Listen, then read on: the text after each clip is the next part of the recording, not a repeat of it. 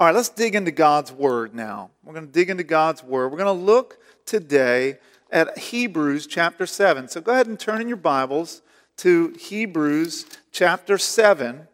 And we're going to look at verses 11 through 22. And what we've been doing, let me just remind you, the last few weeks, what we've been doing is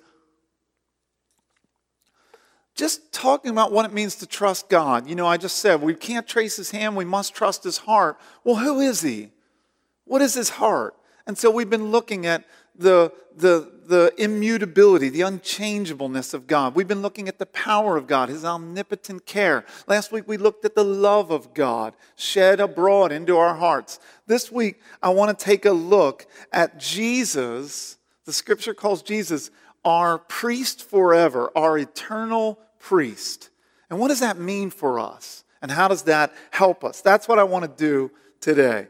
We're going to look at Hebrews 7, verses 11 through 22. But I first want to start by talking about what a guarantee is. We love guarantees. We love warranties. And some people take advantage of these things.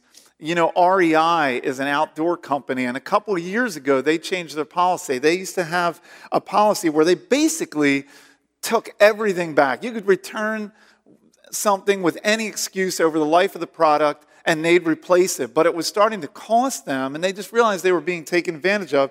So they changed their famously generous return policy, and now they've got a limitation on the returns that they accept. And they got a lot of flack for this. But what they did was they put some stories out about some of the ridiculous things customers have said to them in order to try to get their warranty or a guarantee fulfilled and to get a new product from them or get their money back. So these are things that were actually said to them. One person wanted to get 2 new backpacks. They said the bus exploded. The bus exploded. It says a customer called, and the first thing he said was, luckily,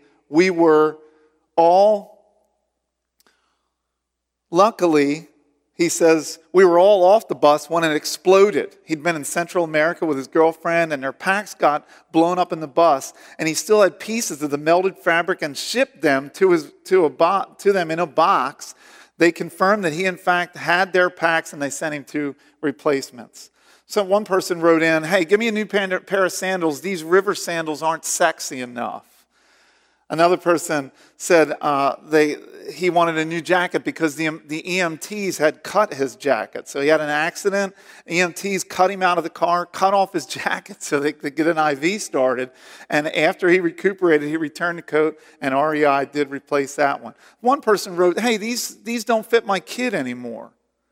One of the returns we ever refused was a lady trying to return a pair of shoes because her son had outgrown them. We told her the problem wasn't the shoes, it was her kid, and we didn't take returns on humans. Many times they've received the bear slashed my tent. That was a pretty common one. Thankfully, people, they said, were never in the tent when it happens, but I'm not sure why people think that's a product defect. No tent is bear-proof, they said. One guy said a tent failed him. He bought the tent. He set it up on a ledge. A windstorm came, blew him off of the ledge. And when he landed, he was so tangled up in the tent that he had to cut himself out of it. So he went to the store and said that the tent had failed him. One guy said he needed to exchange the roof rack because he bought a different car and the rack didn't fit the new car. One guy wrote in that the zipper got stuck, so he had to cut the jacket to get out of it. Oh, guys, I was dying reading these to Amy this morning. He came into the store and he said he wanted to get a return on the jacket because the zipper didn't work, but he got into a situation where he wanted to get the jacket off, and the zipper stuck. And he said that he had a panic attack, that he couldn't get out of the jacket, so he took a knife and cut himself out of it. One guy said, hey, I took the boots off to dry them by a campfire. I set them too close and the soles melted. Oh, man. Oh, this one's a great one. Somebody wrote in an effort to get a guarantee. They said, I do not like being lied to. I said, let me just first say, I don't like being lied to. I was told how safe and durable these headlamps were. So it was a headlamp. He said, I got into the river here. It was nothing too high. The water was barely over my ankle. The salesman said how easy it would be to walk with this headlamp on my head. And I could walk into the ocean. I could walk into riverbanks with complete safety. He said the light would never go out or it would move. Neither of these claims are true. And even worse happened. I slipped on the riverbank, slammed my knee, lost my fishing pole, and then to add insult to injury, all my friends were making fun of me on the bank for losing my stuff in the river, including this darn light. I will not recommend your gear to anyone else. Thanks for the bruises and the humiliation. I won't depend on your products again. This was a gift I wish I had never received. There you go. Guarantees. We love guarantees. But the truth is, there's nothing in here in life that is truly a lifetime guarantee. Something that wouldn't qualify as truly a lifetime guarantee. What the writer of Hebrews is going to show us in Hebrews chapter 7 is that Jesus, as that God offers to us a lifetime guarantee in Christ. He's speaking about Jesus serving as a priest, as our priest forever. And he offers to everyone who would put their trust in him. Have you put your trust in Jesus? If you have a lifetime guarantee. There's no small print. There's no clauses where you would that God will renege on his promise. There's no sense from the scripture at all that Jesus is working a temporary salvation for us. We have, if we're in Christ, a lifetime guarantee. And if you desire to have a lifetime guarantee, to be eternally rescued from your sin and eternally welcomed into the family of God, to be reconciled with God, to have a relationship with him that you enjoy forever, you can have this in Jesus, because God offers us a lifetime guarantee in Jesus. And the fact that he is our lifetime guarantee is the foundation of our lives, church. This truth that Jesus is our lifetime guarantor, our lifetime guarantee, is the foundation for my life, for our families. It is a source of great peace and comfort for us as Christians when we see all kinds of chaos and confusion and hate and coronavirus and all of these things happening around us. We have a sure and steadfast hope, church, and his name is Jesus. Amen. I hope you will say amen to that. A lifetime guarantee in Jesus. Let's look to the scriptures and let's read them. Hebrews chapter 7, verses 11 through 22. Now, and this one's going to confuse you, so stick with me, follow the reading of the scriptures, we'll do some explanation, and then we'll make some application. Hear the word of the Lord. Now, if perfection had been attainable through the Levitical priesthood, for under it the people received the law, what further need would there have been for another priest to arise after the order of Melchizedek, rather than one named after the order of Aaron? For when there is a change in the priesthood, there is necessarily a change in the law as well. For the one of whom these things are spoken belonged to another tribe, from which no one has ever served at the altar. For it is evident that our Lord was descended from Judah. And in connection with that tribe, Moses said nothing about priests.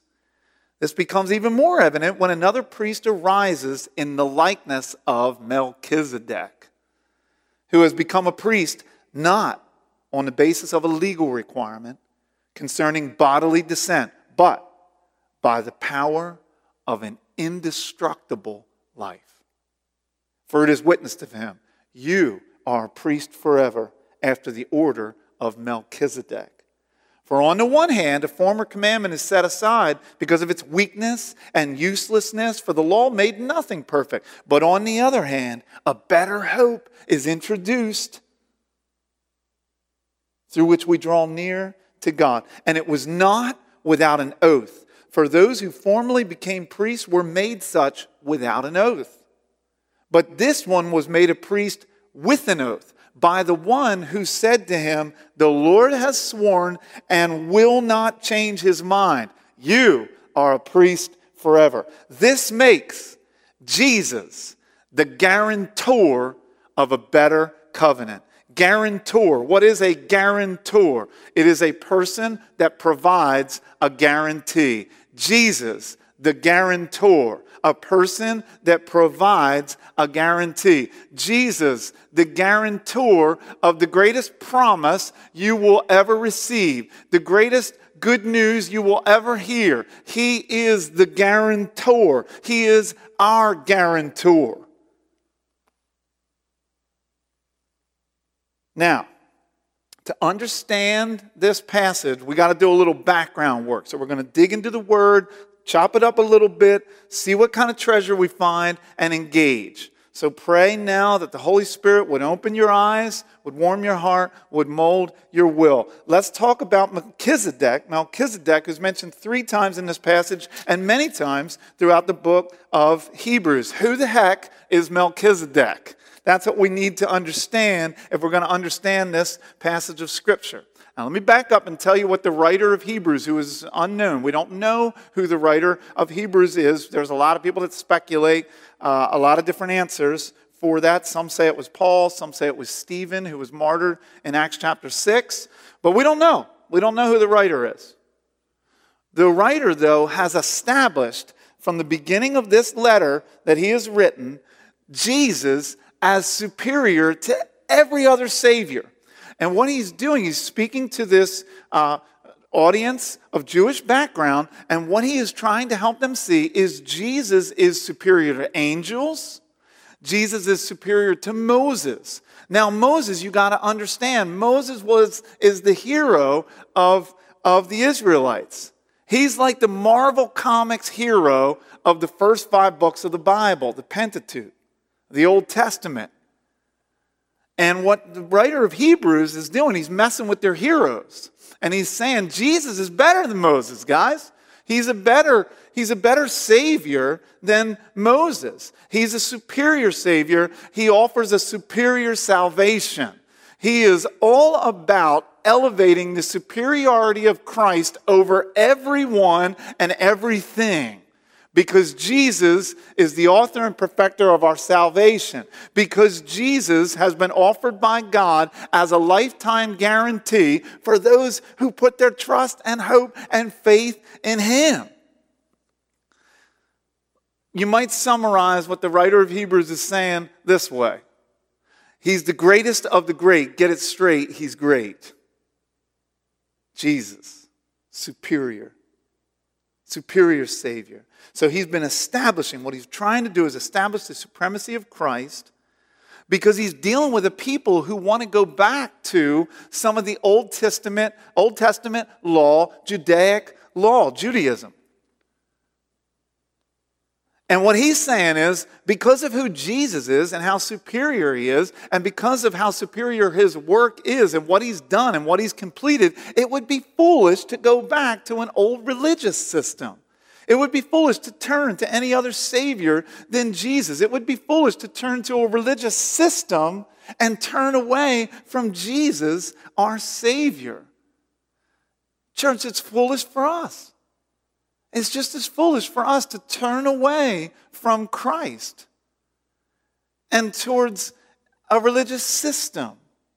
It's foolish for us to turn towards anything. And we could offer up thousands of things that we regularly turn to in the longing of our hearts to be satisfied in other than Jesus. So this passage of Scripture has great application for us because every day I face temptations and you face temptations to abandon Jesus, to wander away from Jesus. Maybe you would never say abandon, but we wander away from Jesus, and we regularly are tempted to put our hope and to find that longing in our hearts that God has allowed us to experience, that only He can fill this vacancy in our hearts. As Augustine said, it's this restlessness in our hearts that only is settled when we find our rest in God, whom we were created for and created to serve.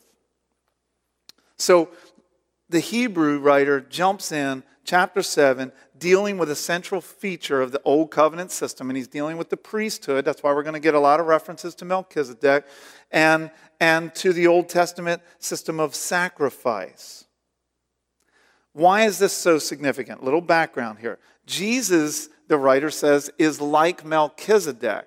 Like Melchizedek in his priesthood and not like the Levitical priests. And he makes his argument based on a passage from Genesis 14. I'll leave that to you guys to look at later. Genesis 14 tells us how Melchizedek was a priest of God Most High, that he actually blessed Abraham, the father of the Israelites, and received tithes, a tenth of the spoils from Abraham after he rescued his nephew Lot from some bad Canaanite kings. That's where we're introduced to Melchizedek. Why is this significant? Well, here's why, and this is what the writer is telling us, is Jesus is the king of righteousness. The word righteousness comes from two Hebrew words, melech, king, Zedek, righteousness. Melech, Zedek, Melchizedek. Jesus, like Melchizedek, is a king of righteousness. Jesus is the king of peace. Melchizedek is the king of Salem. Salem is a city in the Old Testament that later would be called Jerusalem. Salem features the Hebrew root word. Root word shalom. Shalom, many of you know, is the word for peace. Jesus, the Bible tells us, is like Melchizedek because he is the Prince of Peace. He's the King of Peace. Jesus, the Scripture tells us, is our eternal King. He's like Melchizedek in this way. Melchizedek, we learn from this passage, without father, without mother, no family tree, just like Jesus, the Son of God, who has no beginning, no end. Melchizedek appears out of nowhere in Genesis 14, and then he disappears out of nowhere without any mention of his death. It's like he has no beginning, no conclusion. Jesus is like Melchizedek in this way, only greater because he's the Son of God, because he's deity. Christ has always been and Christ will always be. Aren't you grateful for that, church? Your salvation is founded upon that. You have a guarantee of your salvation because Jesus is the King of righteousness, He's the King of peace, and He's the eternal King. He's always been, He always will be. The writer of Hebrews has the highest view of Jesus, and he wants every reader to share that view of Jesus. Now, let's just talk for a few minutes about this idea that, verse 22, this makes Jesus the guarantor of a better covenant. Jesus, the guarantor, a person who provides a guarantee, makes Jesus the guarantor of a better promise, of a better salvation. How do the guarantees of Christ comfort us? The truth of Christ's priesthood is a great comfort to our souls. What makes Jesus the guarantor of a better covenant? How is Jesus the guarantor of a better covenant? I just want to give you briefly, and we'll hit these briefly, 3 reasons for why this is true. Number 1, Christ's priesthood was secured by an oath. Christ's priesthood was secured by an oath. You see the quotation of Psalm 110 in verse 20. The Lord has sworn and will not change his mind. And verse 20, it was not without an oath. For those who were formerly became priests were made such without an oath, but this one was made a priest with an oath. So Christ's priesthood secured by an oath. This oath mentioned 3 times. Psalm 110 is quoted. It's Psalm 110, if you go back and read that, is a window into an exchange between God the Father and God the Son, in which God says this: the Lord has sworn, the Father has sworn and will not change his mind. You, Son of God, you, Jesus, are a priest forever. In other words, what does this mean for us? God is never going to break his promise to Christ and his promise to us to allow Christ to serve as our great high priest forever. God makes promises and he keeps his promises. That's not true for any of humanity. We make promises, we break promises. Even those of us that are good at keeping promises break promises. God makes promises and never breaks them because it would be against his character to do so. God has made this promise. He's sworn an oath. And he's not going to change his mind. This was never done with the Levitical priest. The Levitical priest followed in the family tree. Your dad was a priest, you became a priest. It was not based on an oath that was sworn. In other words, the Levitical priesthood was temporary. The lack of an oath in the Mosaic law, in the Levitical priesthood, teaches us that those systems were never, in God's mind, in place forever. He has a commitment to the priesthood of Christ that he does not have and did not have to the Levitical priesthood. His priesthood is secured by an oath, and that's foundational for us, church.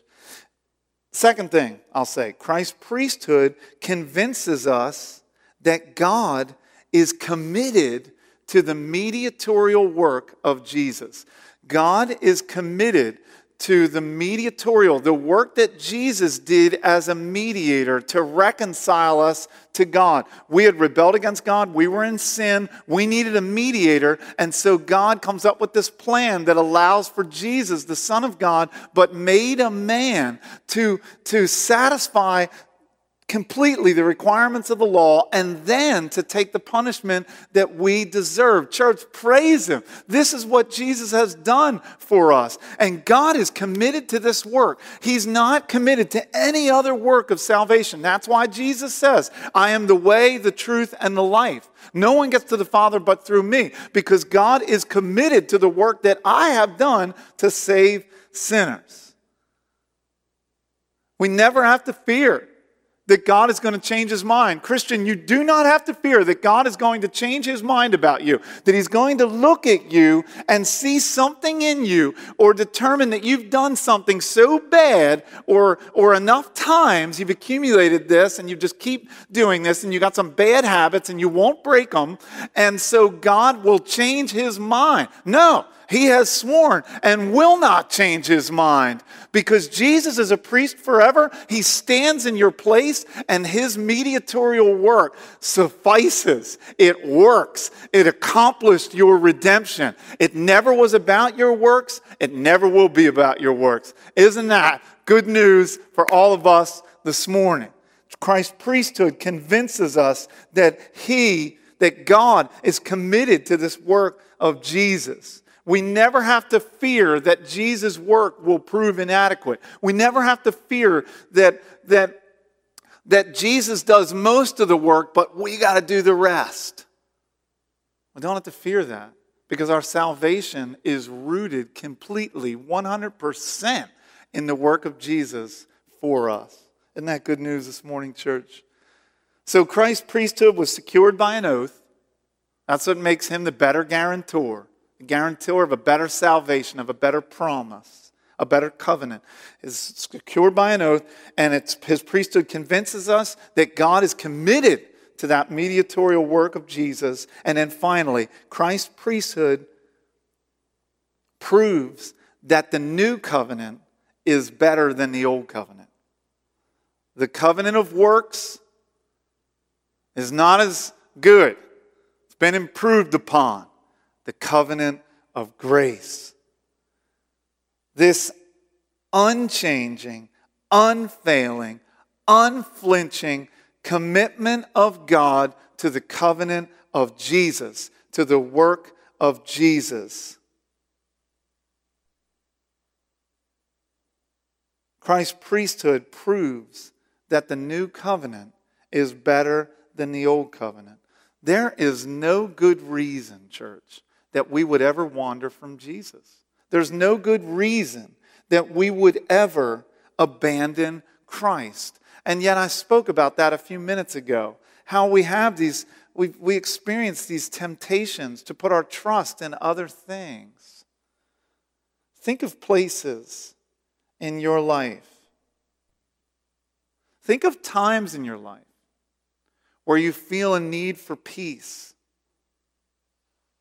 where you feel a need for comfort,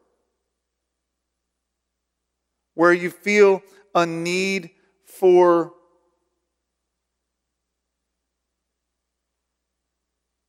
a sense of justice, where you feel a need to be consoled, where you feel a great need for joy in your life. Think about those times. Maybe you're experiencing some of them now. And now I want you to think about, what are the places? This takes some hard work, church. But what are the places? Where are the places you go to find peace? Where are the places you go to find joy? Where are the places you go to find comfort? And there's hundreds of people in Brandywine Grace Church, and therefore there's hundreds of answers to that question. I wonder what you would say.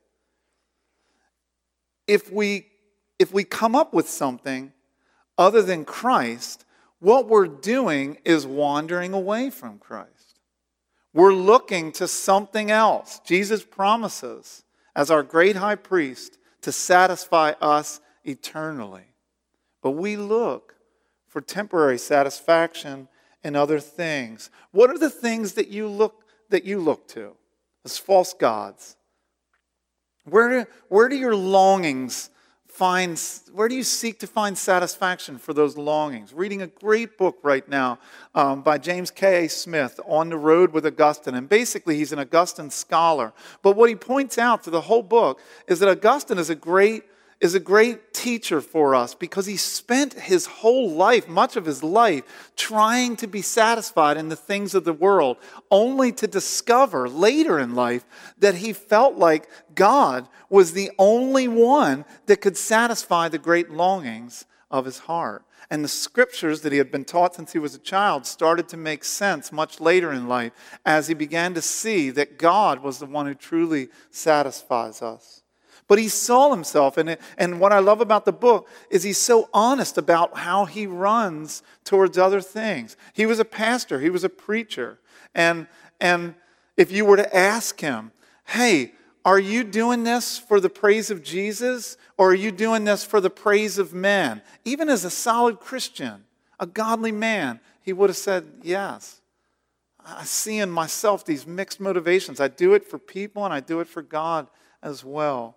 But I know that there's a part of my soul that believes that I'll be satisfied most greatly, not by the approval of people, but by the approval of God, secured for me through the priesthood of Jesus. What would it look like, church, if Christ, your guarantor, was really the foundation of your life? What would it look like? What would you stop turning to that you turn to regularly? What would you stop doing that you do regularly? What would you start doing that you haven't been doing? What would it look like? What kind of habits would a person demonstrate in their life if they really believed that Jesus was the guarantor of the promise of their salvation? What would it look like? How peaceful would we be? How comforted would we be if we lived with Jesus, our great high priest, as the foundation of our lives? That's a good question. I hope you'll give thought to that in the coming days. Bless you guys. Grace and peace to all of you. I really look forward to meeting again soon. Late June is coming. Peace.